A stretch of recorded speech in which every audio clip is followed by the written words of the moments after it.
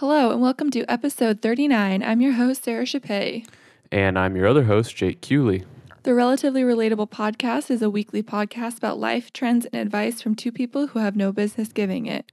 Relatively Relatable is brought to you by Blank Slate Link, and to find out more, you can head to our Instagram page at Relatively Relatable Pod. Okay, Jake. Not there. I don't like it as Not that much. one, yeah.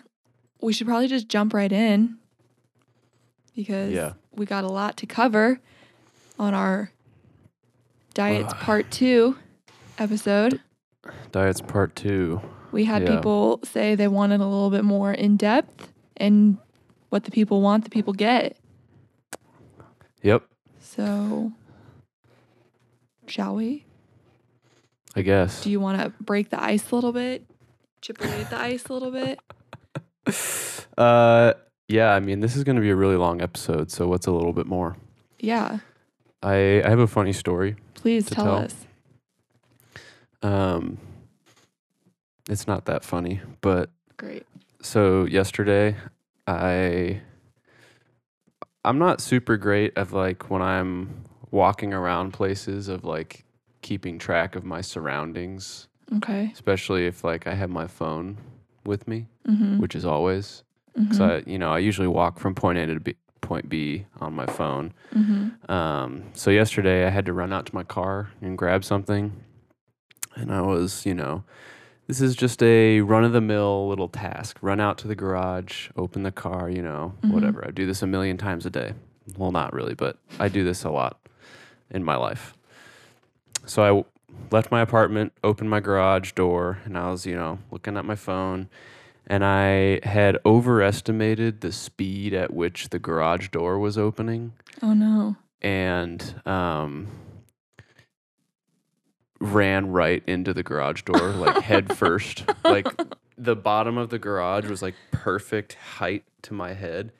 And like if I hadn't have been on my phone, I probably would have smacked like right across the bridge of my nose. But since I was looking down at my phone, I somehow ran the very top of my head into the garage door. Don't you think, though, if you were on your phone, you would have seen the garage door?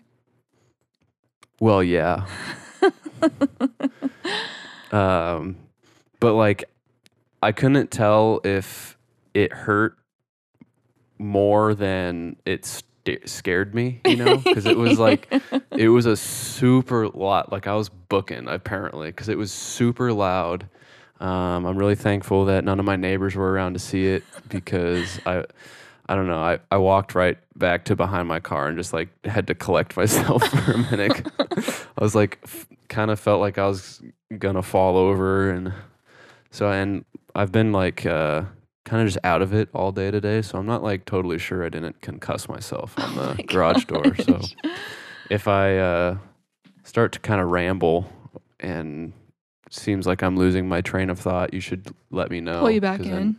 Maybe I'll go to the doctor. Jake, your concussion is showing. Anyway, so that was the thing I did this week. I've got a big old knot on the top of my head now. Oh, so you must have hit it pretty hard. Every time I scratch my head, it hurts. Oh. Yeah. I was like surprised that I wasn't bleeding. I expected to like run my hand through my hair and like see a bunch of blood and like have to go to the emergency room. But yeah. That's a good bonk.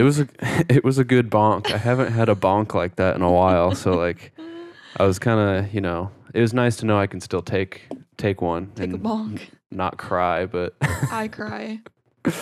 It definitely sucked a lot. So. Every time I get hit in the nose still, I cry. Well, that's like a natural response. It's like hard not to just start sobbing. Also, like you make that sound like you get hit in the nose a lot. You said every time I get hit in the nose. I mean, like when was the last time that happened? I don't know. Me either. But if I get a bonk like that, I would cry. Yeah, I may have. I don't remember. Everything after that is a blur. Security footage of the. Oh, they don't. Oh, they don't. No. You asked already? No, I just know they don't. Oh. There's no cameras anywhere around here. Oh. Also, thanks for not commenting on my mustache. You're welcome. It's like I had one of those. Oh, instances, you shaved. Well, everything but my mustache, yeah. Yeah, I didn't realize that. I had one of those instances where I went to trim up my beard and it died. My trimmer died before I could get to the stash. And I was like, it doesn't look that bad this time. So I left it. Literally didn't notice. I've just been leaning into it and keeping the stash, but thanks everything for not else trimmed down on mine. You're welcome. I figured that was given. A no-fly zone. All right, so I figured since last time we did like a prime the pump. Mm-hmm. I don't like that phrase, but we primed the pump with the whistle. We wet our whistles with some diet fundamentals. I figured we could go a little bit deeper this time and then maybe do another one after this about some specific diet-related goals. Sounds good to me. I think my girlfriend is burning something. Or maybe I'm having a stroke. Oh, no. Live on air. One air. of the two. Okay, anyway. This is going to be rough. Okay. Goals. So I figured the best way to start this would be the one that most people are concerned with, most people can relate to. We are still in the middle of swimsuit season, so fat loss is on a lot of people's minds. Mm-hmm. A lot of people want to lean up is a common term for losing fat. A lot of women say, I want to tone up. Mm-hmm. If these are words that resonate with you, hopefully this little guide will help you get started. I don't think this is an exhaustive, tutorial, I guess, or whatever. And I also wanted to preface that this is from the perspective of like the common person who wants to lose some weight, not like getting cut up for a bodybuilding competition, like super shredded. That's not what I'm talking about. This is just general. You got a few pounds to lose, or you've got a lot of pounds to lose. This should help you get started. Mm-hmm. Do you have any opening thoughts, or should we just dive into it? Just dive in. I got my notepad, taking notes. I'm ready to learn. All right. So first, I wanted to recap some of the things that we talked about last time that will apply to this. The first key concept is the idea of TDEE, which is total daily energy expenditure. Mm-hmm. This basically just means it's kind of built into the word or the phrase, but the amount of energy that you use up just in a day. This encompasses your just existing, the calories you burn just existing, like if you were in a coma. This also encompasses non-exercise related activity, and this also includes activity, or exercise related activity. And then the next most important concept is the idea of a caloric deficit. So last time we talked about the energy balance principles of, if you consume more calories than you burn, you're in a positive energy balance, so you'll gain weight. In this case, we want to be in a negative energy balance, which is a caloric deficit, meaning we're burning more calories through, our total daily energy expenditure than we're taking in through food. Cool? Yes. And if you have more questions, listen to our first episode because we dive into that. We did get big into the math on that one. Yeah. So this episode will be a lot less math. That's right up my alley. But, you need to be able to do the math to set up your calories and everything and appreciate how it all works, but not so much math in this one.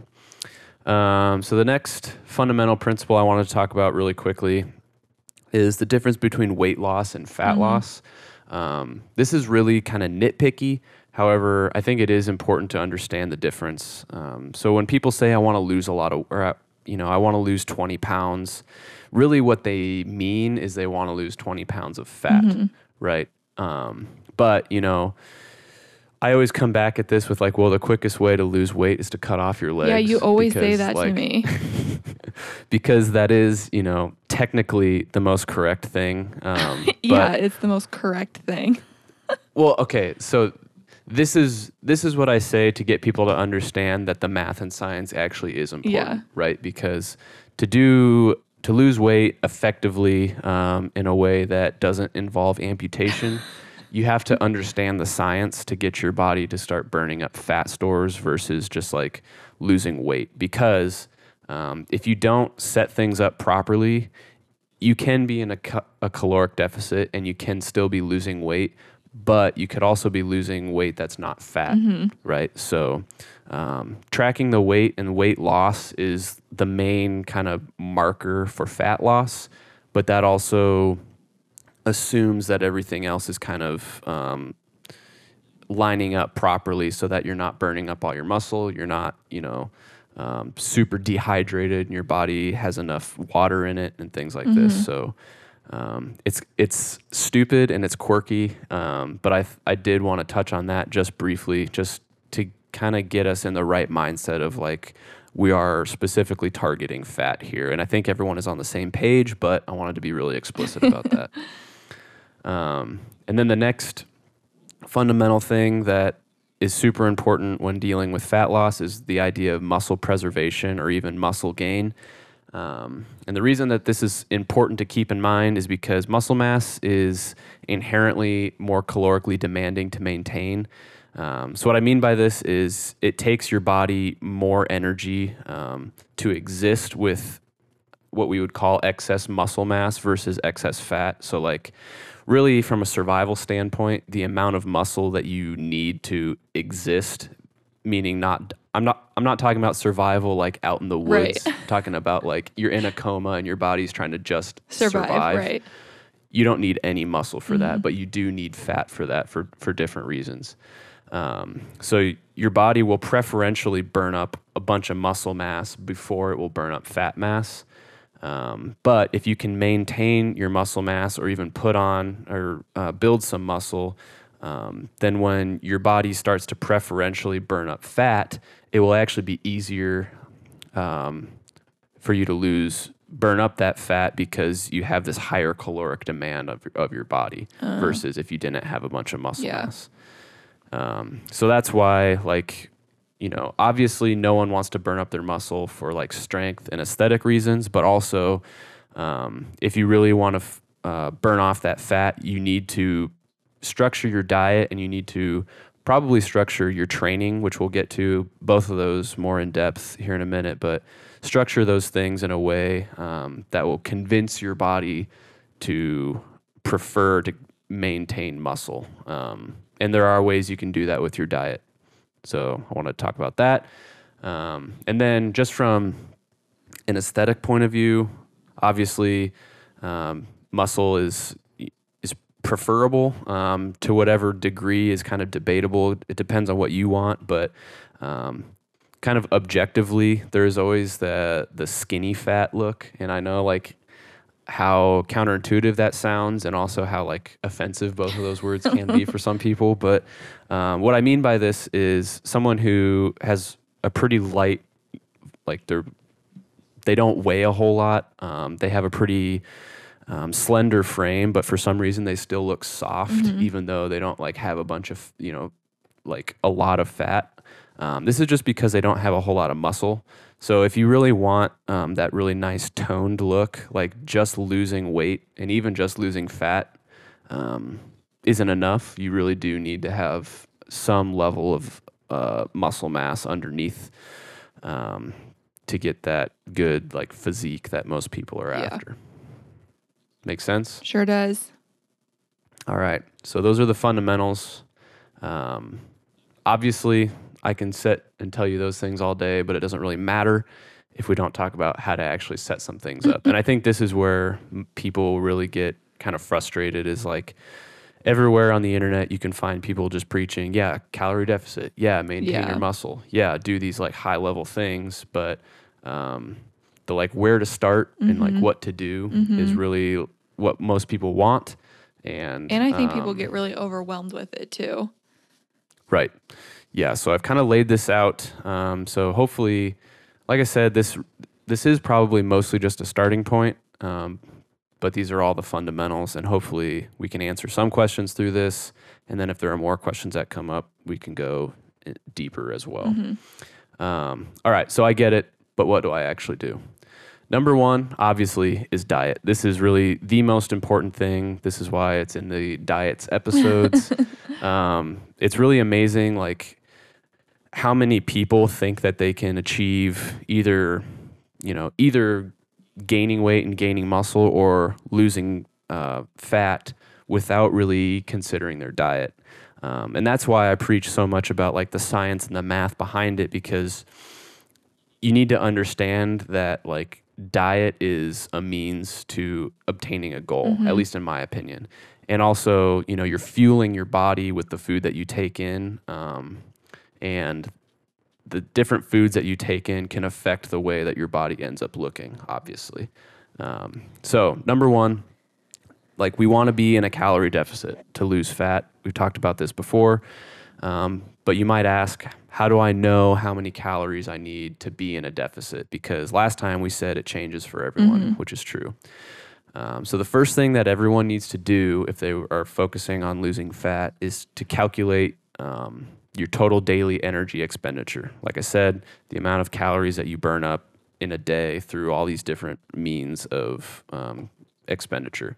So you might ask naturally again, well, Jake, how do I do that? I'm not a scientist. I'm not a mathematician. There's a lot of there's free calculators online they work on a formula based on your height, weight, age, gender, and body composition. The formula doesn't matter effectively because you just type in these these numbers into a calculator and it spits out what you need. So we can link this in the show notes, but I always use the tdeecalculator.net. And I know a lot of people are sketched out by non.com websites, but I promise you it's okay. I use this all the time, and I've actually I've had my body composition measured in the Bod Pod, which is pretty cool. They have, it's this chamber that they fill up with air, and they can calculate your body composition based on respiration and air displacement. But that's crazy. All that to say, the amount of calories that machine spit out was almost exactly the same as what this website spits out to me. So it is pretty accurate. And it's pretty crazy when you use it. Like, I think a lot of people are like, oh, I live a sedentary lifestyle. I don't work out a lot, or, I work out 3 times a week. I should eat 1,200 calories. And you're like, you do it and you're like, oh, I am way under eating, or I'm way overeating. It's pretty crazy when you see like actually what you should be eating. Yeah, and a lot of people will be shocked by how malnourished they actually are. But yeah, like the body fat percentage one, that's an optional field, but I would try to estimate it as well as you possibly can if you don't have means of like getting it measured in some way. The easiest way to have it measured is with those calipers, but it's almost better just to visually estimate it than to use those, because everyone stores body fat in different ways. So like if you have one area that stores a lot more body fat than another area, your results could be skewed by quite a bit with the caliper test. So I would just Google body fat percentage examples, and it pulls up like this chart of milestone body fat percentages and like typically what that looks like on someone. And you can kind of, estimate based on that. Right. I've done that in the past before, and it's worked out fine. So there is a little bit of trial and error here, which we'll get to, but I think for the most part, this will be a really good place to start. Probably even just because most people don't know. So it's just like a good thing to just like have a good idea of what you're burning and what you need. Yep. So yeah, this calculator, you can put in like your activity level. I would just be really honest about what you put in here. So like if you work out 6 to 7 days a week, and it has these descriptions on there, then you can put heavy exercise. But if you don't know for sure, just put sedentary, and then it'll spit out everything at the end. So it'll actually tell you what you need for like on weeks that you work out a lot or not. So just keep that in mind, but it'll spit out your maintenance calories, which means the amount of calories you need to eat based on your activity level to not gain or lose any weight. So then based on that, I would calculate a 300 to 500 calorie deficit. And if you don't want to pull out your calculator, it's probably on that website also. And the website does also spit out different macronutrient intakes as well based on those calories. So like, it's pretty. You really can replace everything that I'm going to talk about in the next 15 minutes just by like looking at that calculator. But so you might ask, where does this number of 300 to 500 calories deficit come in? This is basically targeting a 1% body weight loss per week. So to put that in perspective, when I was cutting in February, I weighed 200 pounds. So I was targeting losing 2 pounds per week because that's what 1% of 200 is. Yes, the math checks out. So really what this equates to is the amount of calories that equate to 1 pound of fat, and then it's scaled up from there. You don't really need to know that, but if you're wondering why, that's what it is. So you might be asking then, why only 1%? Like, I'm trying to get rid of all this junk in my trunk. I want to lean up as fast as possible. You know, Instagram promised me I could lose 30 pounds in 8 weeks. Sometimes less. Let's do 4 weeks. Yeah, sometimes 4 weeks. Well, the problem with that is two things.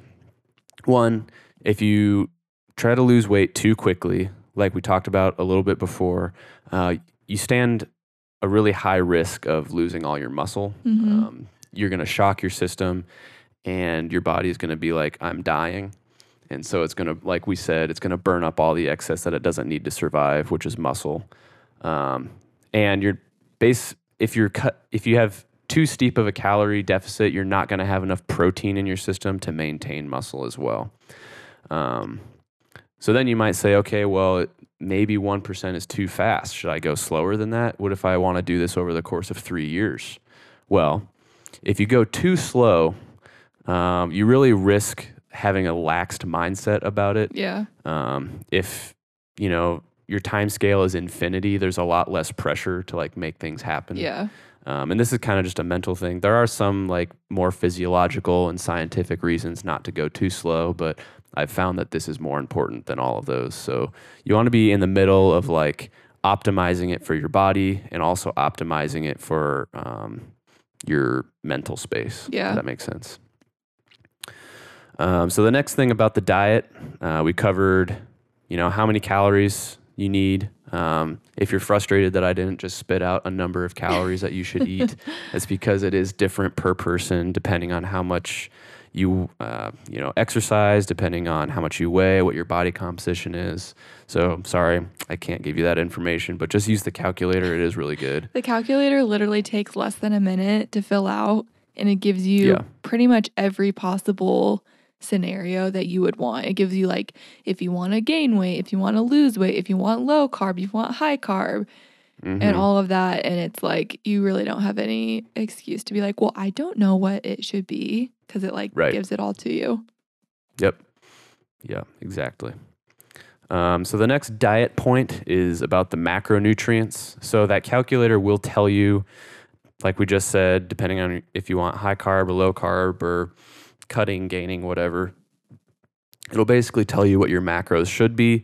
This is where I kind of deviate from what that calculator recommends, just based on some other research that I've done. So I'm going to give my starting points for this. However, if you do want to just like start with what the calculator spits out, that's probably a good spot to start too.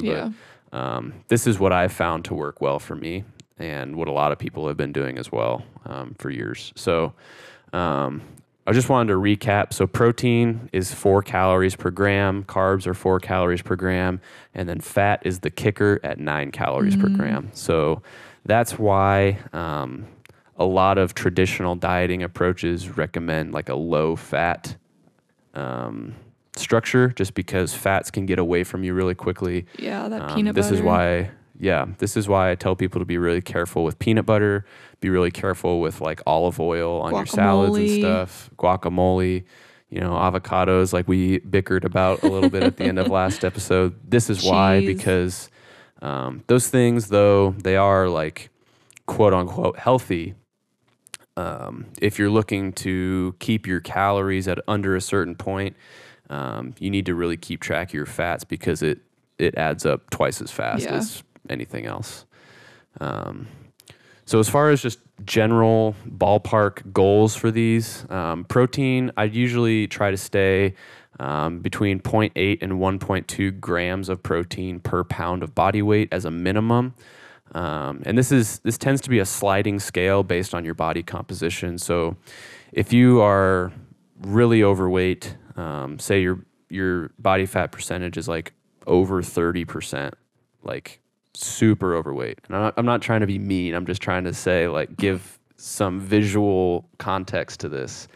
You can probably stand to be at the lower end of that, just because your body has a lot of excess energy to burn up anyway.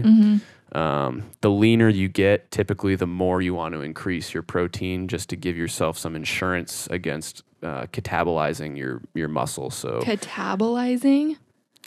Yeah, sorry. Catabolism is basically just when your body eats up muscle instead of Oh my fat. gosh. Does your brain hurt having all these words in there? That's not why my brain hurts. So let me get this straight. If you have a higher body fat percentage, you can stand to eat a little less protein? Yeah, higher body fat percentage, meaning like you weigh 400 pounds and you're not one of the world's strongest men. Oh. Like, I was thinking like super I overweight. could stand to eat a little less protein. No, sorry. Okay. I know that's what you're hoping for, but I don't think that's true. Okay. So yeah, the protein, got that covered. It's super important. We'll talk about it a little bit more later. You guys know that I just hammer away on people for not eating enough protein. This is why you just like, it's just so important for maintaining your muscle. It's also important because protein actually requires more calories to digest as well. So I think like on the grand scale, the difference is marginal, but you are actually like burning up a few more calories than eating more protein than just like carbs or fat. So as far as fat goes, I generally aim for 25 to 30% of your total calories from good quality of fats. So the way that you can calculate this, you take your total calories you need for the day, and then you take 25 or 30% of it. That'll give you the number of calories that you can take from fats, and then you divide that by 9. That'll give you the total grams, because we talked about fats are 9 calories per gram. Oh my gosh, that's a lot of math. You said there wasn't going to be math in this one. The easy way, I'm not done. Okay. The easy way to do this is if you're using MyFitnessPal. When you go in to set up your calorie goals, you can also set up macro goals. And those have nice little slider wheels that you can just set to like 25%, 40%, whatever. So just do that. But if you are not using the app, you can use math like no thanks. Nerds like me. And then after these, so you set your protein as a minimum, set your fat as a maximum, and then you fill in the rest of your calories with carbs. This is usually the fun stuff for people anyway. People like bread and cereal and whatever. Speaking my language. Theoretically, you can kind of switch between higher and lower fat days as long as your calories are under the total calories allotted for the day. But, for me personally, I try to lean towards a higher carb allotment and eat lower fat, just because I find that fuels my workouts a little bit better. I work out in the afternoons, and I'm working out fairly intensely. Especially right now, I kicked up my intensity quite a bit in the last couple weeks. And I just find that I operate better and I recover better from workouts with more carbs than I do with fats. So you can play around with that. That is where you kind of get to have the flexibility of deciding what you prefer, the kinds of foods that you like to eat, things that are going to keep you on track longer, and just the way that you feel. But generally, I say 25 to 30% of your total calories from fat, and then fill in the rest with carbs. Could you bounce back and forth? Like one day you have a high fat day and one day it's like not. Yeah, you could. Just as long as your protein is set and your calories are set. Yeah.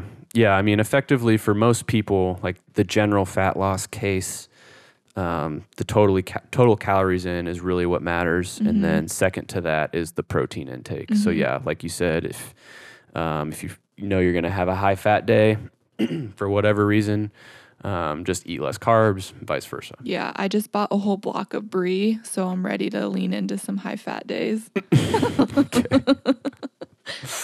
There you go. And then the next thing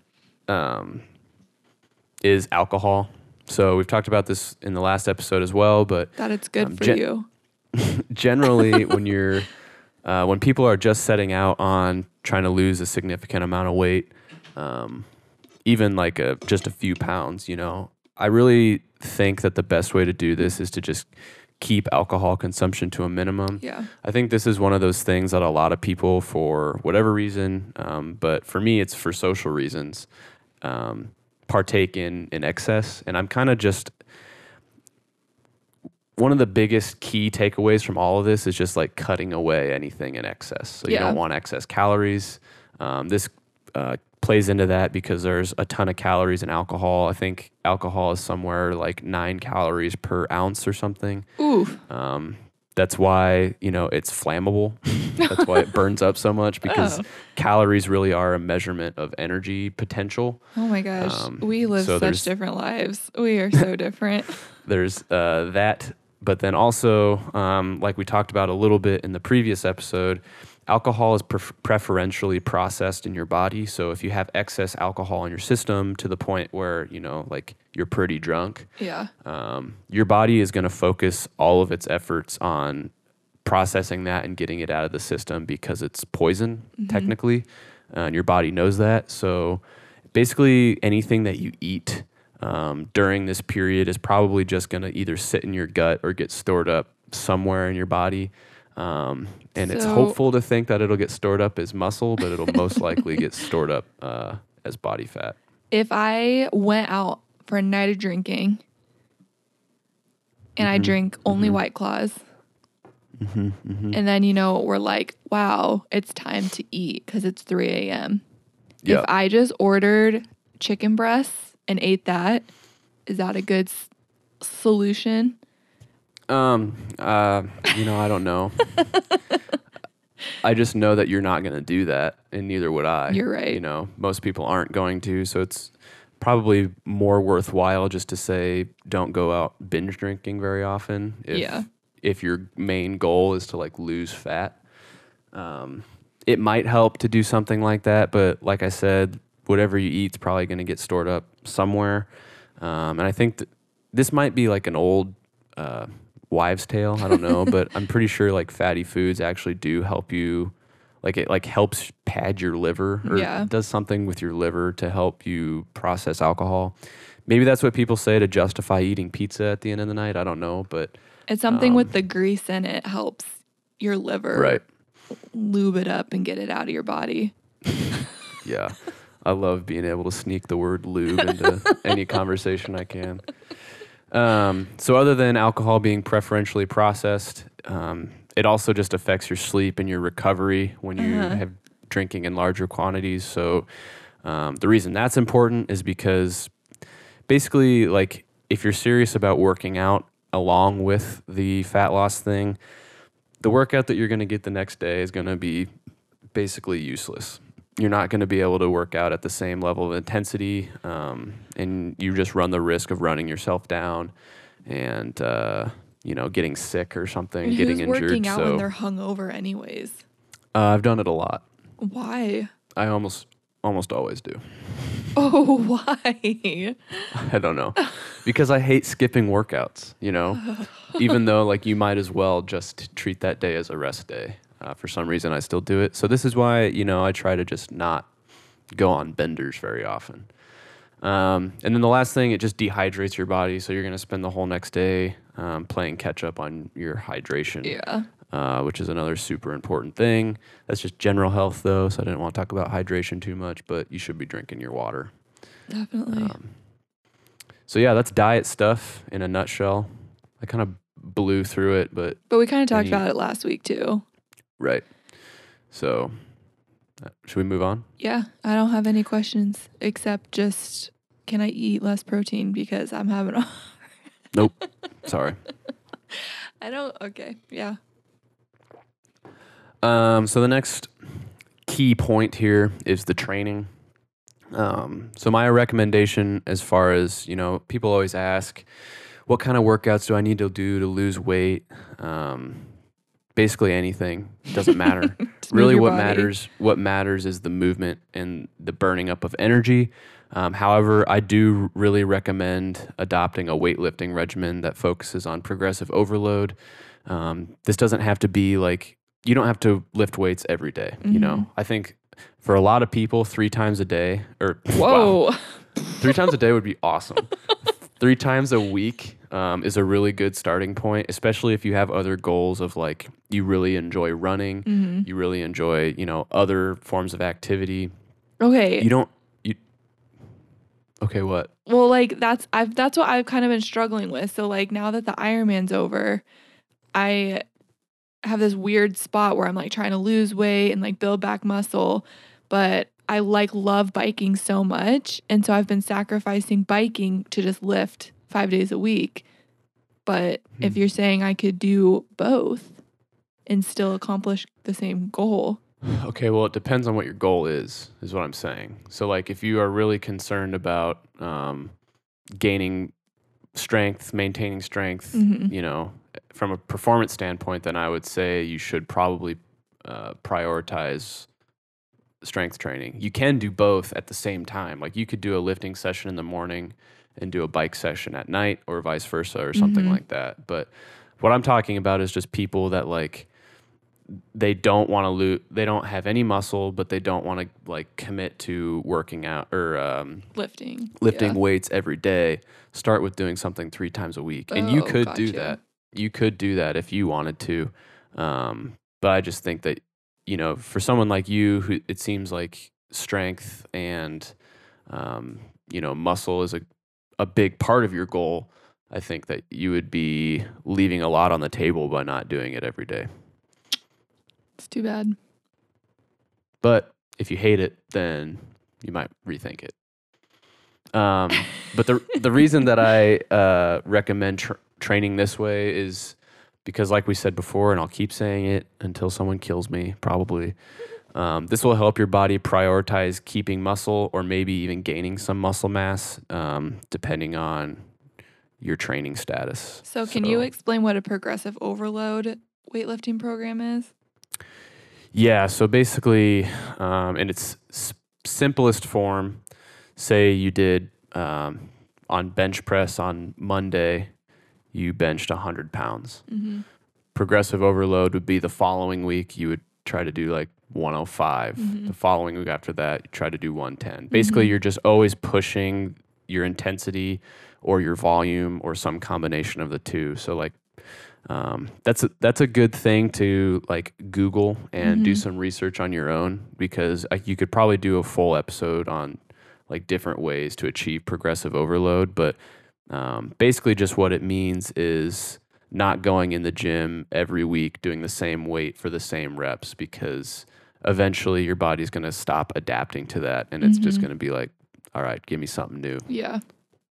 So basically it's a fancy word of saying like pushing yourself every time, but like with some structure. There's a lot of people that go into the gym and they try to go as heavy as they can every time, or just like balls out every time on like whatever they do, you know. And just because something is really difficult doesn't necessarily mean that it's productive.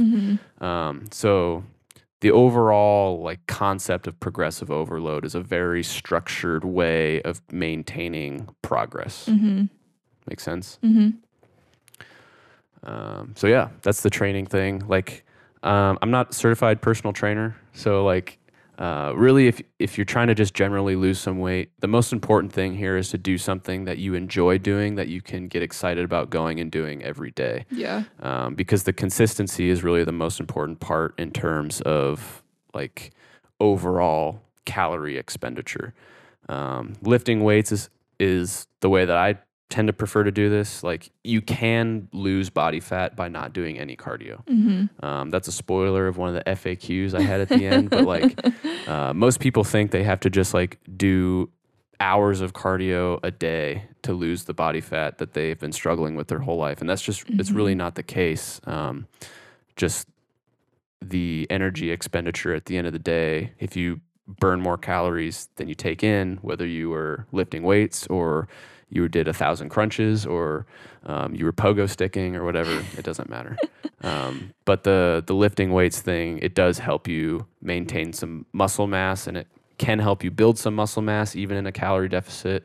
And it can just overall make you look a little bit better if what you're after is the aesthetic of someone who's lean and toned. Yeah. I saw a guy on TikTok. He was like 600 or 500 pounds, and he just danced. Like, and by danced, he was just like boogieing. Yeah. He wasn't like taking a dance class, and he lost like 150 pounds because I think he did it for like 30 minutes a day. But like, you got to start somewhere. Everybody's got a starting point, and you don't think you have to like go out and buy all this equipment either. There's a ton of like body movement stuff that is like super difficult because that's weight. You're moving your own body weight. There's stuff online that you can get that's not just a Pinterest workout. But if that's all you have, like, double it or go through it 3 times then and make it a workout. Yeah. And also, like, if you're going from, you and I are speaking from a very like, I'm trying to think of how to say this. I don't want to be insensitive to the people that are not like us, that are used to working out every day. There are some people that are going from zero. Yeah. Right? So like, if you're coming from zero, it can be super daunting and also dangerous to like jump into like, oh yeah, I'm going to start lifting weights every day, progressive overload. For 7 days a week. Like, sometimes like really what you need to do is just like start going for walks. Yeah. Because that's going to increase the amount of calories that you're using up in a day. So that is like a super effective way of increasing your activity. Yeah. So yeah, simple things like that. But yeah, for people like you and me that are at a different point, I recommend like really taking the weight training part of it seriously. Yeah. I feel like I had something else I wanted to say. Oh yeah. Nah, that's not important. We'll move on. Your concussion's showing. Yeah. I have so much written out here, and so I'm like kind of getting nervous about not getting through it. It's okay. But, so the number 3 most important part of this whole thing from my perspective is tracking your progress. So we hit the diet, we hit the training, now you want to see the progress and the results, right? So this is kind of twofold. You want to track all of your calories consumed, and the more meticulous you are, the better. The reason you want to do this, like we talked last time a little bit about the intuitive eating thing. I can more or less go multiple weeks without tracking anything and still see progress on the scale because I've done this for so long, so many different times. Like, I eat the same things every day. So I'm like pretty good at like scaling up or scaling back depending on what my goals are. But if you're just getting started with this, or even me, like there are times when I really want to fine tune it and dial it in. You really need to track all of the food that you eat every day for like multiple weeks on end before you can start to develop the intuition. It just keeps you accountable, and it is just one less thing that you're estimating and one less area that you can mess up, basically. If you just know that you're going to track, like, it's meticulous and it's tedious and it kind of sucks, but that's what it takes, you know? Yeah. You can't be estimating like the amount of sauce that you put on things. You can't pull a spoon of peanut butter out of the jar and say, yeah, that looks about like one serving of peanut butter. Like you really need to invest in a food scale. They're inexpensive. Cheap. Yeah. They're like $10 to $15. We have 2 of them now because my girlfriend and I moved in together. So like depending on where you're prepping something, you always kind of have a scale. There's no getting away from it in my place. But yeah, you want to track everything so that if you get to a position down the road where you're not seeing the progress, the results that you want, you can look back and say, what exactly have I been doing? What can I change? Like it gives you a good, clear image of which knobs you can turn if you have everything tracked. But if you're estimating a bunch of things, then you never really know where you went wrong, right? Also, the thing with the apps, like if I use the MyPlate app, like the more you use the same thing, it's like higher up on the list. So it's not like you have to weigh it, but you don't necessarily always have to like add it in. Like the weighing it for me is not like the issue because it's like, oh, plop it into a bowl on your scale. But it's like searching for something and like sometimes the way things are entered is like 0.66 ounces is a serving or whatever. And it's kind of weird. Yeah. And like figuring all that out sucks. But once it's entered in, you can just like, if you do it that way every time, you just hit it and it's fine. And and like you can scan the barcodes on things and they come up really quickly. Yeah. And like it's really you can make not meals, that much more work, in my opinion. Yeah. And usually I'm doing it while stuff is like toasting. I'll like search all the stuff. Or if I'm like heating something up in the microwave, it usually doesn't add much more. And if it does, then I just sit down and do it while I'm eating. Right. Like, yeah, the other hack here too is if you're doing meal prep, like prepping things in bulk for a week, you can, in MyFitnessPal anyway, you can build a recipe where you put everything in like the exact quantities that you're putting it in, that you're going to divide up, whatever. And then you just save that recipe. And then every day you go down to eat, you sit down and you just hit the recipe that you made. So you're not like entering everything in from scratch every time. Yeah. Like you have to kind of do it the one time. Yeah. And then after that, like in my case, I make the same meals every week. And so I did it once like 2 months ago and I'm still using the same ones. And so that's a little bit contradictory because there's a little bit of estimation that goes in there. Like sometimes I use 5.5 pounds of chicken. Sometimes it's 5 pounds of chicken, depending on what I can buy. Sometimes you spill some, it's not always the same. But like I said, I've been doing this for a while. I know kind of the margin of error that I have. But if you're just getting started, be very meticulous from the beginning. This is just a good habit to get into for the other things that are going to come down the line in this journey. So the next thing that you want to keep track of is progress on the scale. So I always recommend that you weigh yourself every day at the same time, every day, under the same conditions at the same time every day. So basically what I mean by this, I think for me and for most people, the best time to do this is in the morning, right after you wake up, before you have any food or drink, not even water, and after you use the bathroom, if you're a morning bathroom user. This is just like the truest representation of what you actually weigh, because as soon as you start, eating food and drinking water, you're going to store those things, but it's not actually body fat because of the way that your body is a container, essentially. Ooh, weird. I don't like that. Yeah. So you want to do this kind of in your most pure form of the day. Ideally you'd be wearing the same clothes or just like weigh yourself naked. That's honestly the best way. But the point here is to do it the same every time. So that way you can keep a log of your daily weights and see fluctuations or see progress depending on what you're doing with your diet. So I recommend that you keep a log with your daily weights. And then this is kind of my personal strategy. Not everyone does this. But I take the lowest weight from the week as my working weight.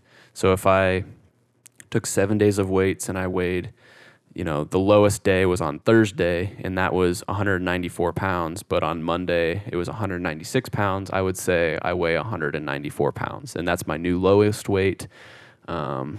And that's the weight that I would recalculate my calories from if I stayed there and then like plateaued there. That's the weight that I would have. Some people just take an average of the weight from the entire week. You can do that too. That's statistically valid. But this helps me. Taking the lowest weight from the week kind of helps you, at least in my opinion, be able to roll with the punches in terms of like day-to-day weight fluctuations, because that is going to happen. You know, like some days you're going to be really stressed out from work or something, and your body will react accordingly, and you might hold on to a little bit more water that day, or, you know, something that you ate or whatever. Maybe you get stopped up and you haven't pooped for a couple days. You're going to be heavier, you know, one of those days. So just understanding that the day-to-day weight fluctuations aren't as important. I try to look at a whole week at a time, zoom out and get as much data as you can. That helps me move forward, and I think that gives you a better representation of where you're actually at, than just like freaking out over like 1/10 of a pound over a day. Or like, for example, like it's definitely not out of the ordinary for me to swing like 5 or 6 pounds over the course of 2 days. Yikes. Like, for some reason, I've always been this way. Like when I was wrestling in high school, I would weigh in the morning, 195, whatever I'm wrestling. And then we'd drive 2 hours to Lincoln, and I would weigh in the same clothes on the same scale. Like we took our scales with us, and I was 3 pounds lighter. Can't really explain it. It's just, I've always been a big swinger in terms of like weight fluctuations. So that's just another example of why it's important to take a lot of data points, because then on a grand scale, you can kind of see the trend over time. Interesting. So you might be asking, why is this important? Isn't weighing every day excessive or obsessive? Yeah, it kind of is. But that's kind of the point.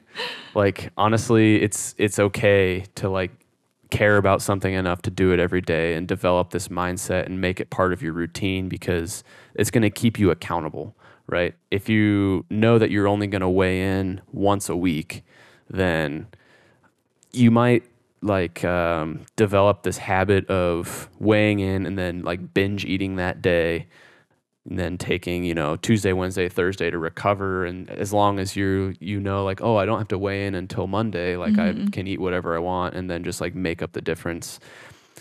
That's what a lot of high school wrestlers do, actually. You know, they know that they don't have to weigh in for a tournament until like 2 weeks away. So they just like eat like crap for a week, and then they're crash cutting for a week to make weigh-ins.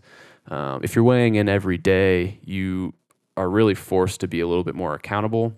Like I said, it teaches you how to interpret the daily fluctuations, and knowing that those are expected and those are okay, and that you will still see a trend in the right direction if you're doing everything right. And it also lets you understand like how certain tendencies will affect your weight. So like, if I'm really serious about dieting and I go like 2 or 3 weeks really strict, and then I have like one like good cheat meal, the next day, like without fail, I will be multiple pounds heavier, just because of like how that was a shock to my system, and my body was like storing up, you know, had a lot of salt. I probably stored up a lot of water or something. It just lets you gain the intuition of how your habits affect your goals and affect the scale.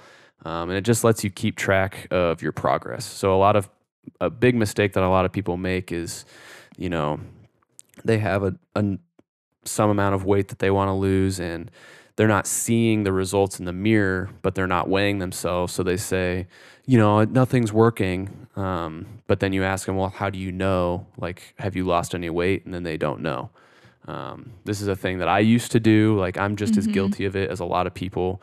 And I've been guilty of it on the other end too, where like I convince myself that I'm gaining a lot of weight, and I get stressed out about it or whatever. And then I get on the scale and I'm just exactly the same as I was 2 weeks ago, or I'm lighter or something, you know? Yeah. So like, it takes away the mind games of like convincing yourself one way or another that certain things are happening. I'm a big believer in data. I'm a big believer in empirical numbers. So that's why I tell people to weigh themselves every single day. But as long as it's like a healthy mindset, because I think that while it's good to create like consistent and steady habits and like disciplined habits, there's a difference between being disciplined and like it becoming a routine. Like, I'm going to weigh myself today, I'm going to track this data, and it's just a data point and it's has no difference on my life or my worth, versus somebody becoming like overly obsessive and it dictating their mood throughout the day, their value and things like that. Oh yeah, for sure. I just want to like point that out, that we're not, just because we say it's excessive or obsessive doesn't mean we're advocating for like bad mental health practices. Oh yeah. You need to kind of like self-police yourself on those things though. Like, I think a lot of people, this is like one of those lines that I dance really carefully on. And I don't actually talk about this a whole lot because it's a very touchy subject, and a lot of people just kind of come after me for it. Like, I've made this mistake before, but I'm going to do it now because I think, our listeners know me well enough to know that I have everyone's best interest in mind. Yeah. I think a lot of people use oh, you're weighing yourself every day. Wow, that's super obsessive. I think you just need to love yourself for who you are. They use that as an excuse to not do it. Whereas like, not everyone has issues with that. There are people who, myself included, can weigh themselves every day and just say, there it is. That's what I'm working with today. There are also like, I've been on both sides of the coin though. Like, there are times where I've weighed myself, especially at the beginning when I didn't really know what I was doing, where I was weighing myself every day. I'm like, wow, what the heck? What am I doing? And then I would start weighing myself morning and night, and I'd start weighing myself 3 times a day, just to like always checking it. And I think that is where it gets unhealthy. And then, like you said, if you let it dictate your mood, if you let it dictate like the way that you perceive yourself, and you start beating yourself up for even if you made a quote unquote mistake and the scale represents that, which it will, you kind of need to be able to learn to develop the mindset of like shrugging it off. And I actually do think that weighing every day has helped me with that, because I've been able to see that over the course of time, I have a pretty free eating weekend. I come in on Monday and I weigh myself on Monday and I'm 6 pounds heavy. 2.5 years ago, that would have stressed me out. But I've done this enough times, I've been through enough cutting seasons or whatever, that I know that if I just get back to work, put my nose to the grindstone, and be disciplined for the next couple weeks, that 6 pounds will take care of itself, in my case, over the course of maybe 2 or 3 days. Sometimes it sticks around longer, sometimes it doesn't. And then at the end of, the 2 or 3 weeks that I decide to be really strict again, I usually end up lighter than I even started, before I gained up that 6 pounds. So, and the only reason that I can get on the scale now and see that I gained, I think over the 4th of July weekend, I was up 10 pounds. Oof. The only reason I can get on the scale now and see that and not freak out is because I've weighed myself every day for 2 years, and I know how my body adapts because of that. So that's really why I preach it. You need to be able to self-police yourself. If you're getting into like an unhealthy mental space, that's like a totally valid reason to adjust this. But if you are able to, and you can keep it in perspective, I highly recommend doing it every day. Yeah. And then the next point, because we're talking about weighing yourselves, you might say, well, Jake, didn't you just make a joke earlier that weight and fat aren't the same thing? Why do we care so much about weight?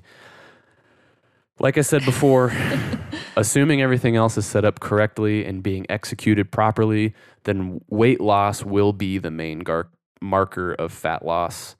Logically, it follows that if your muscle mass and your bone density are all the same, the burnt up energy will be coming from fat stores. Yeah. All right. So we got the recap done. We got the what do I do? Done. Now let's get into some tips for success. I'll try to like not dwell too much on these. Rapid fire. Because we're getting short on time here. But the number one tip that I would give everyone is do it for yourself. Mm-hmm. If you're not starting from a point of like, I want to do this for my own, to achieve my own goals, because I want it for myself, you know, I want to achieve a healthier weight, I want to look a certain way, whatever. If you're not doing it for yourself, you're going to fail. Like anything that you do for the praise of others is going to be, it's just not going to be as satisfying. Mm-hmm. It's not going to be as fulfilling. And then if you're anything like me, if you know you're only doing it for the praise of other people, you're just going to hate it. You're going to hate every part of it. And then you're not going to be able to stick to it. Right. Yeah. So make sure you're doing it for yourself. Let's see. So just to touch on that real quick, my like one of 5 things I've said this entire time. Like when I have a really, I think I've talked about it a little bit, but like I have a really big issue with my body, and I oftentimes feel very disconnected from like my body because of how bad my like body image, self-image is.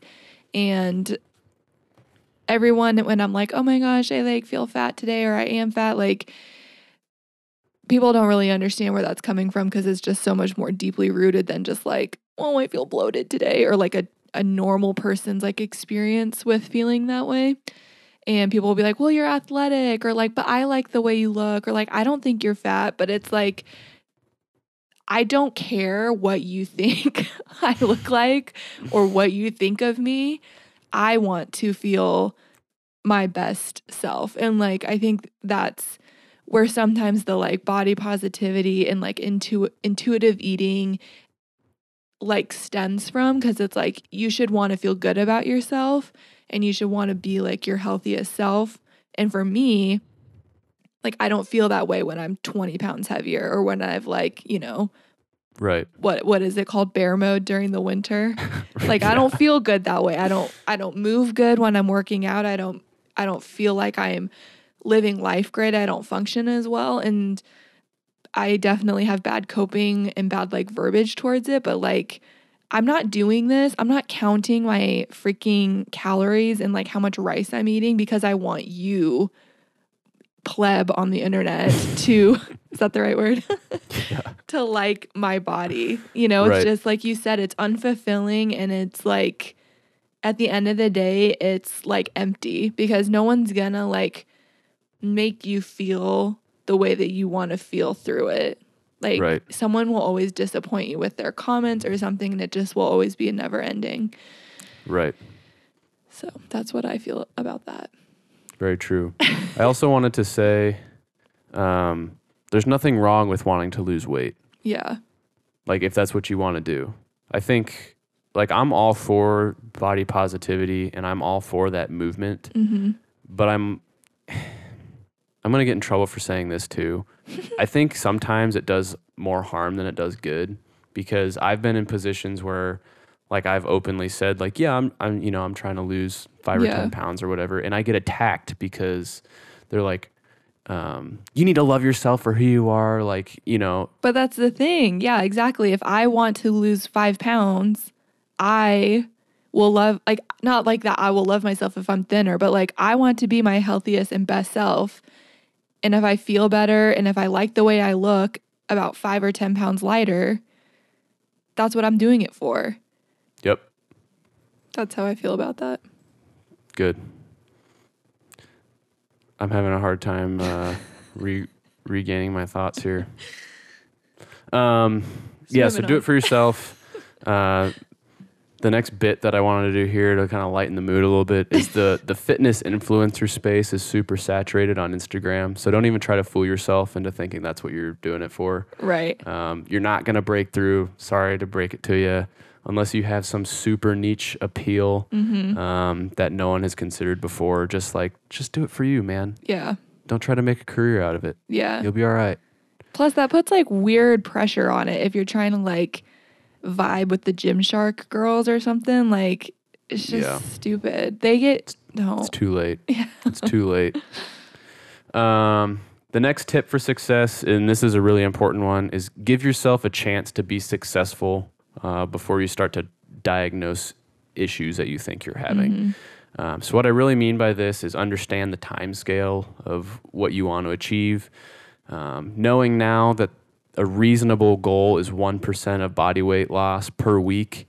If you want to lose 10 to 20 pounds, that's going to take at least a couple months, before you can get there. So if you're just embarking and it's like, it's a significant lifestyle change and it's going to be difficult. There's going to be a lot of inertia to overcome there. But if like after 1 or 2 weeks you're griping because you're not down 20 pounds, like that's just not a realistic expectation. Generally 12 to 16 weeks is a good reference point for moderate amounts of fat loss. That's kind of the point where you can start to like wonder if you set it up right or if you did it right or whatever. I feel like as an adult, 3 months goes by way faster than it used to. So especially in quarantine. Yeah. So I think like once you you really do have to accept that this is a long-term game. And if you have, a lot of weight you want to lose, like just understand that you're going to be chipping away in kind of different seasons of that. Right. Yeah. The other thing that I wanted to say about this is you can't lose 20 pounds until you lose 5 pounds, right? And you can't lose 5 pounds until you lose 1 pound. And you can't lose that 1 pound until you've lost a half pound, So like, don't discredit progress. If you're trending in the right direction, even if you have to adjust your goal, maybe you set a goal that you then realized, 2 or 3 weeks in was a little bit too aggressive or unrealistic for the amount of time that you allotted yourself. Like the progress is still progress, right? Yeah. So it's still happening. You should feel good about the first pound that you lose if you've never like embarked on this journey before. You should feel good about the first 5 pounds. You should feel good about every milestone on the whole way, because if you're always just have this number of 10 pounds, 20 pounds, 30 pounds, whatever looming over you, like it's going to be harder for you to grasp the weight of what's actually happening here. Yeah. In that you're taking control of your life, you're taking control of your body. That's not an insignificant thing. So, buckle in for the journey is what I'm trying to say here. Don't get upset after the first 2 weeks. Like I said, give yourself longer than that if you think things aren't working. And I would say give yourself like a strict 4 to 6 weeks before you deviate or before you try to, flex your intuitive eating muscles or whatever. Like really buckle in for 4 to 6 strict weeks of discipline, tracking everything every day. And after that point, if you have the progress that you're looking for, maybe then you can give yourself a cheat day or something. But if adherence is an issue, you might consider taking a cheat meal after 2 to 3 weeks. But I really want to hammer home the fact that like just because you had one good week of eating doesn't mean that you deserve like a full day of like cheat. Yeah. Right? Because you can really quickly get stuck in a cycle of the weekly, like eating really strict during the week, then binging on the weekend, and then overcompensating the next week, and then binging again. Like you get into this like starvation binge cycle is what I call it. And really what you need to do is just establish a habit of discipline early on. And I really think that this is what most people have a hard time with, because they want to see results quickly. They want to do like the super trendy, like I want to be able to post on Instagram about this drink that I drank and I lost 30 pounds or whatever. But you really just need to change your mindset to that of someone with discipline, and earn that cheat meal, earn that like one day after a month of hard work, So give yourself a chance before you start to panic. The next tip for success is stop giving yourself excuses to lie to yourself. This means control all the variables that you can. Don't estimate your foods. Be honest with your output, and be honest with your adherence. personally speaking, I used to lie to myself all the time, which just led to a bunch of excuses to make more excuses. I would say, well, that person's just genetically gifted. Oh, that person's on steroids, blah, blah, blah. And the whole time I was just lying to myself about the fact that I was eating 3 bowls of cereal every night before I went to bed, and that I wasn't working out all that hard, just because I would go into the gym and lift weights, I wasn't really pushing myself. I thought that I probably was going to rep out, but I could have done like 16 more reps at a certain weight just because I was like starting to get a little bit tired, These are all kind of things that you have to just, maybe it's not super obvious as like a way that you're lying to yourself. And I know that's like a really harsh way to phrase it. But that's really what it boils down to. And so like once you learn the truth, it's hard to actually accept those sorts of tendencies in your life. At least I've found. And that's why I'm such a math and science guy. It's all very like clear cut and true, which makes it harder for me to pretend that I'm doing everything right if I'm actually not. The last thing here that I'll just blow through, but it is actually really important, is understand the sacrifice to success trade-offs. So basically what this means is like you're going to have to give something up in exchange for these long-term goals that you have. And you're going to have to decide if your long-term success is worth sacrificing those like immediate pleasures, right? So this is the hardest thing for me because I used to tell myself that I never want to be the guy that everyone knows is like, oh, don't even invite him to come hang out with us because he's not going to partake in, the pizza or the beer or whatever, But those are things that like you're going to have to choose if a weekly bender with your friends is worth sacrificing your goals for. Do people really not invite you because you wouldn't like drink? Yep. You don't want those friends anyways. No, it's probably worked out for the best, but like,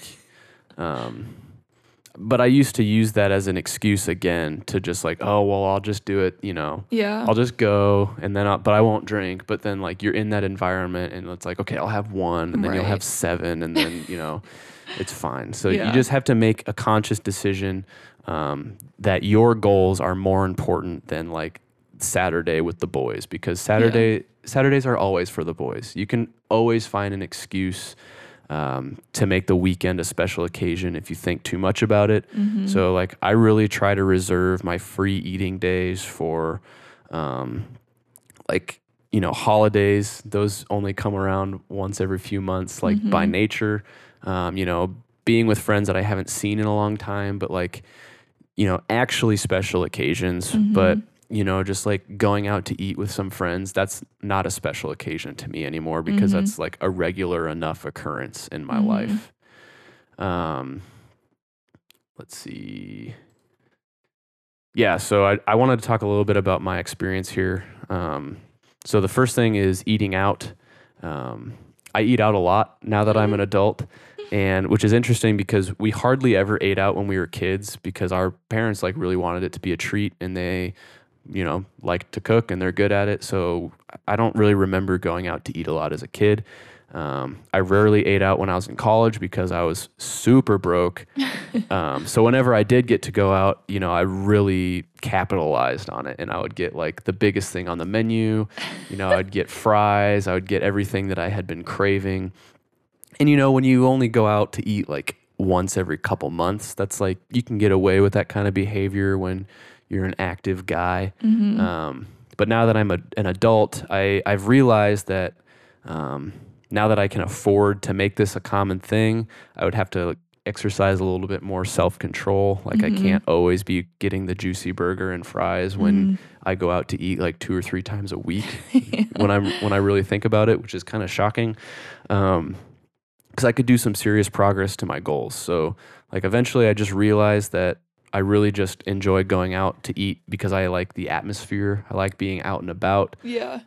So I've started to, be conscious about cutting my meals in half if I'm really focusing on fat loss. I don't need to order more than 1 drink whenever we go out. So things like that. Like I said, I try to save my free eating days for actual special events. you can turn anything into a special occasion if you think about it. So you have to pick and choose. The other big trade-off that I'm making is like pool days are one of my favorite things. It's my favorite pastime, but do I really need to drink all day and snack all day to enjoy it? Not really, because really what I like doing is being out and like being in the sun and just relaxing. So I don't need to get plastered every time I do that. And road trips are another big one for me. I'm a road trip snacker. Same. So during times that I'm on the road a lot, I don't let myself bring snacks. And then when Lauren and I travel together, she brings snacks pretty often, and I have to show some serious restraint. But she's actually really good at like bringing goal-friendly snacks. So like, bring some carrots or veggies or something if you just need something to munch on to stay awake while you're driving. We bring beef jerky all the time. Our snacks aren't always super healthy, but we try to do as well as we can. And I have to like really consciously not just like constantly eat that whole time I'm in the car for multiple hours. But I'm worried about that with our road trip coming up because I'm a snacker to stay awake and when I'm bored. So do you want to hit some of the common questions maybe if you haven't already like gone over them? Yes, I can rapid fire through some of these. Okay. One of the most common questions that I used to always have and that a lot of people tend to have is, how do I target the fat on XYZ body part? Yeah. Typically it's, the lower gut region or whatever. My arms. Arms, yeah. The key for this is just understanding that you can't. Yeah. There is no way to target fat on certain parts of your body. That leads into my second point of how do I lose the last X pounds of stubborn body fat? The answer to this really is just more of the same. If you've lost the 15 pounds or whatever and you're looking for 20 pounds, you've been doing something right that whole time. You can like decrease your calories more, or you can increase your output a little bit to kind of expedite those things. And you might need to, if you've plateaued, you might need to do that anyway, just because you weigh less now, your body takes up less energy to move around. But there's no real like secret to losing that last, like 5 or 10 pounds. It's just buckling in for the journey. Like I said, keep doing it. I hate cardio. Do I need to do cardio to lose fat? No, you just need to move. You can do whatever you want. Next question. I'm in a calorie deficit, but the scale isn't moving. What's the deal? You're probably not actually in a deficit. You might be estimating something or overestimating your output, or you're recomping, which you need to be very careful about this idea. I'll get to this in the next question. So the next question is it possible to gain muscle and lose fat at the same time? This is what's called recomping, or like redoing your body composition. Yes, it's technically possible. However, it's not really common, and it's pretty difficult to achieve if you're not either a brand new lifter that's brand new to progressive overload, you're not an experienced lifter who's taken a long time off on the order of greater than a year, you're not severely overweight, or you're not taking steroids. So for most people, like effectively, it's really, really difficult to achieve like a high level of body recomposition, and it takes way longer than just like losing general body fat. Yeah. I'm really hungry, so that must be my body telling me that I'm not eating enough, right? Wrong. Just because you're hungry doesn't mean that you're not technically eating enough. Especially at the beginning, like your stomach actually expands or contracts depending on what it's required to hold. Like your body's a container, like I said. So my stomach gets super stretched out when I'm eating a lot, and then when I start dieting or cutting for a couple weeks, I'll have a lot more hunger pangs because naturally my stomach is larger, but it's not as full, so I like feel empty. I would listen a lot more to cues of like recovery from workouts, general fatigue, irritability, things like this. If you have absolutely no energy during the day, then you might benefit from increasing your calories a little bit. But just like being hungry and having cravings doesn't mean that you're dying. Why do you always scoff at protein that isn't meat or eggs? Do you have any good recommendations on protein sources? So there is actually a reason why I kind of roll my eyes when people tell me that they're getting their protein from like Dave's Killer Bread or something. Wow, call me out. Well, I've done this too, and my girlfriend does it too. So like she'll appreciate this as well. The reason that I do this is because I am so focused on like muscle maintenance or muscle gain. And to do that, you really need to be taking in protein sources that have a complete amino acid profile. So like, this is why it's hard for vegetarians or vegans to really put on a lot of muscle mass, because most of their protein sources are incomplete in terms of their amino acid profile. And if they're not very careful about combining certain foods together, they might never get the right amino acids that they need for that kind of goal. So things that have complete amino acid profiles are eggs, meats, animal protein sources. That's why I harp on those for so much. Plus, like the amount of Dave's Killer Bread that you would have to eat to equate like one chicken breast comes with a lot more carbs. And it's just like a lot more calorically dense. So you end up like, it's pretty easy to go over on calories that way. Yeah. So yeah, that's why I harp on that. In terms of protein recommendations, I recommend lean sources of protein so you're not also doubling up on fat. Egg whites, chicken breast, lean pork cuts, tuna. Not typically the most appetizing things, but you can zhuzh it up a little. You can, and sometimes seasonings go a long way. They do, and that was a mistake I made early on, was not seasoning anything. Seasonings are basically 0 calorie most of the time too, so you can get away with quite a bit of it. But the next thing, like if you're really struggling to get that last like 20 or 30 or even 40 grams of protein, you physically can't eat any more chicken, whatever. Invest in a high quality like whey protein powder or some form of protein powder. It's just a super easy way to just smash down some protein. How can you tell if it's high quality? Typically what I do is I take the total grams that's in a serving and I divide it by the grams of protein in the serving, and that gives you the ratio of protein to basically filler material or anything that's not protein in there. So the higher that is, you know that you're paying for more protein, and it's typically less filler garbage material. So most of the stuff that I take is like at least 80, hoping for more like 85% protein per serving.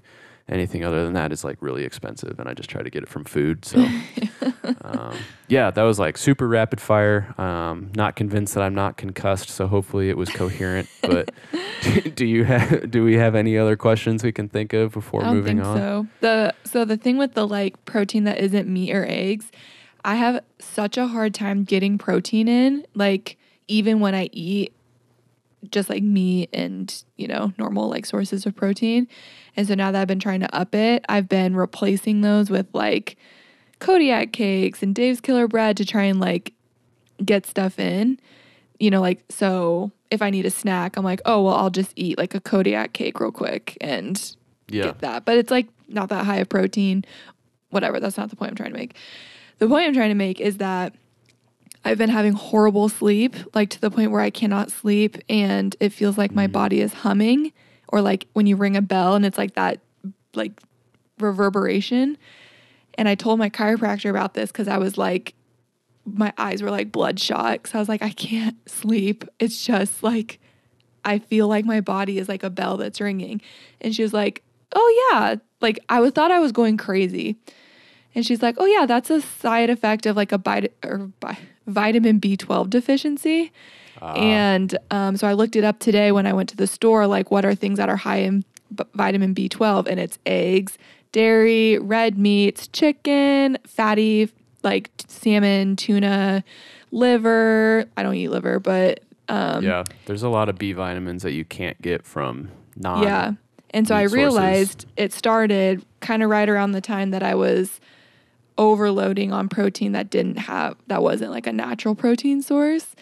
And it did say that like Raisin Bran has it. So since I'm trying to like up my B12 again, they said just have like a cup of Raisin Bran, which is like 180 calories. And I mean, you know, I can afford to do fit that. It in.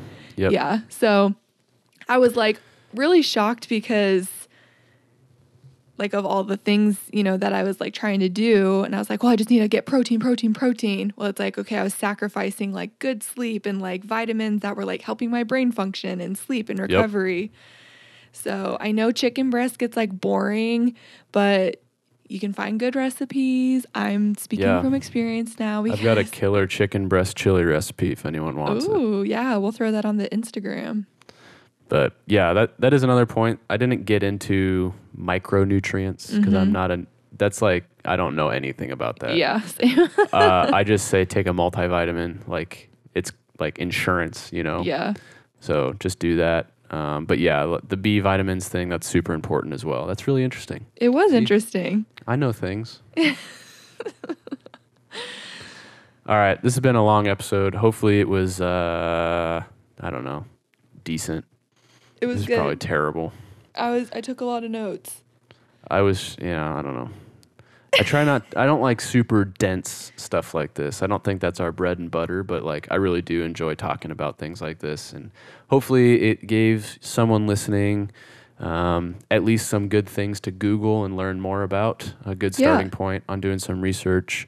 I love talking about this stuff. I'm not certified in any way. I'm not licensed in any way. I'm not an expert. Who's done it. I'm just a guy who's done it a few times. So like if anyone has any questions or needs to be pointed in the right direction for resources and you are open to reading and doing research on your own, hit me up because I can at least point you in the right direction. Yeah. Sweet.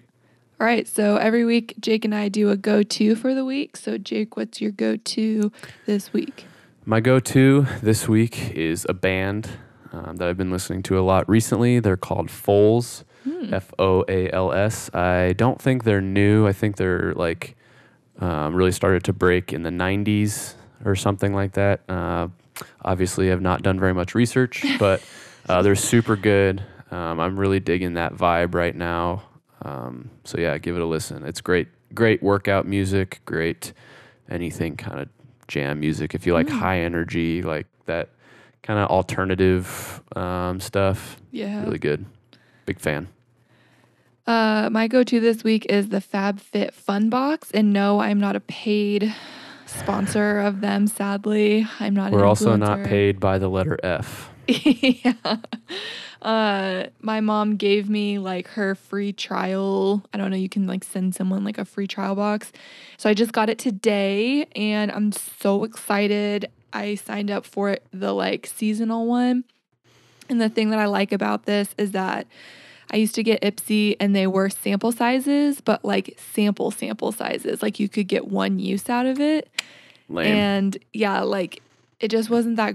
I mean, I loved the stuff I was getting, but like you have like a million of these like little baby things and it's just like a lot of the same. Like I have so many concealers now. But FabFitFun is, I sound like an ab. I'm like, but the FabFitFun box is like full-sized items, which I appreciate because then you actually feel like you're getting like a good deal and your money's worth and trying out some stuff that I wouldn't normally. I got some like hair detangler, which is great for the summer for me because my hair is curly and it gets disgusting. And some moisturizer, like, okay. And some other cute stuff. But like my mom got a full-size blanket one time. Yikes. So I was like, okay. Yeah. And again, we are not sponsored at all. I do not have a code for you. Don't come for a code. But if you want... Someone probably does somewhere. Yeah. Give it a try. I enjoyed getting it. Sweet. All right, guys. Well, that is going to do it for this episode of Relatively Relatable. Be sure to subscribe, rate, and write a review of our show if you haven't already. And to stay connected with us, you can find us on Instagram at Relatively Relatable Pod. Thanks for listening, and we'll see you guys next time.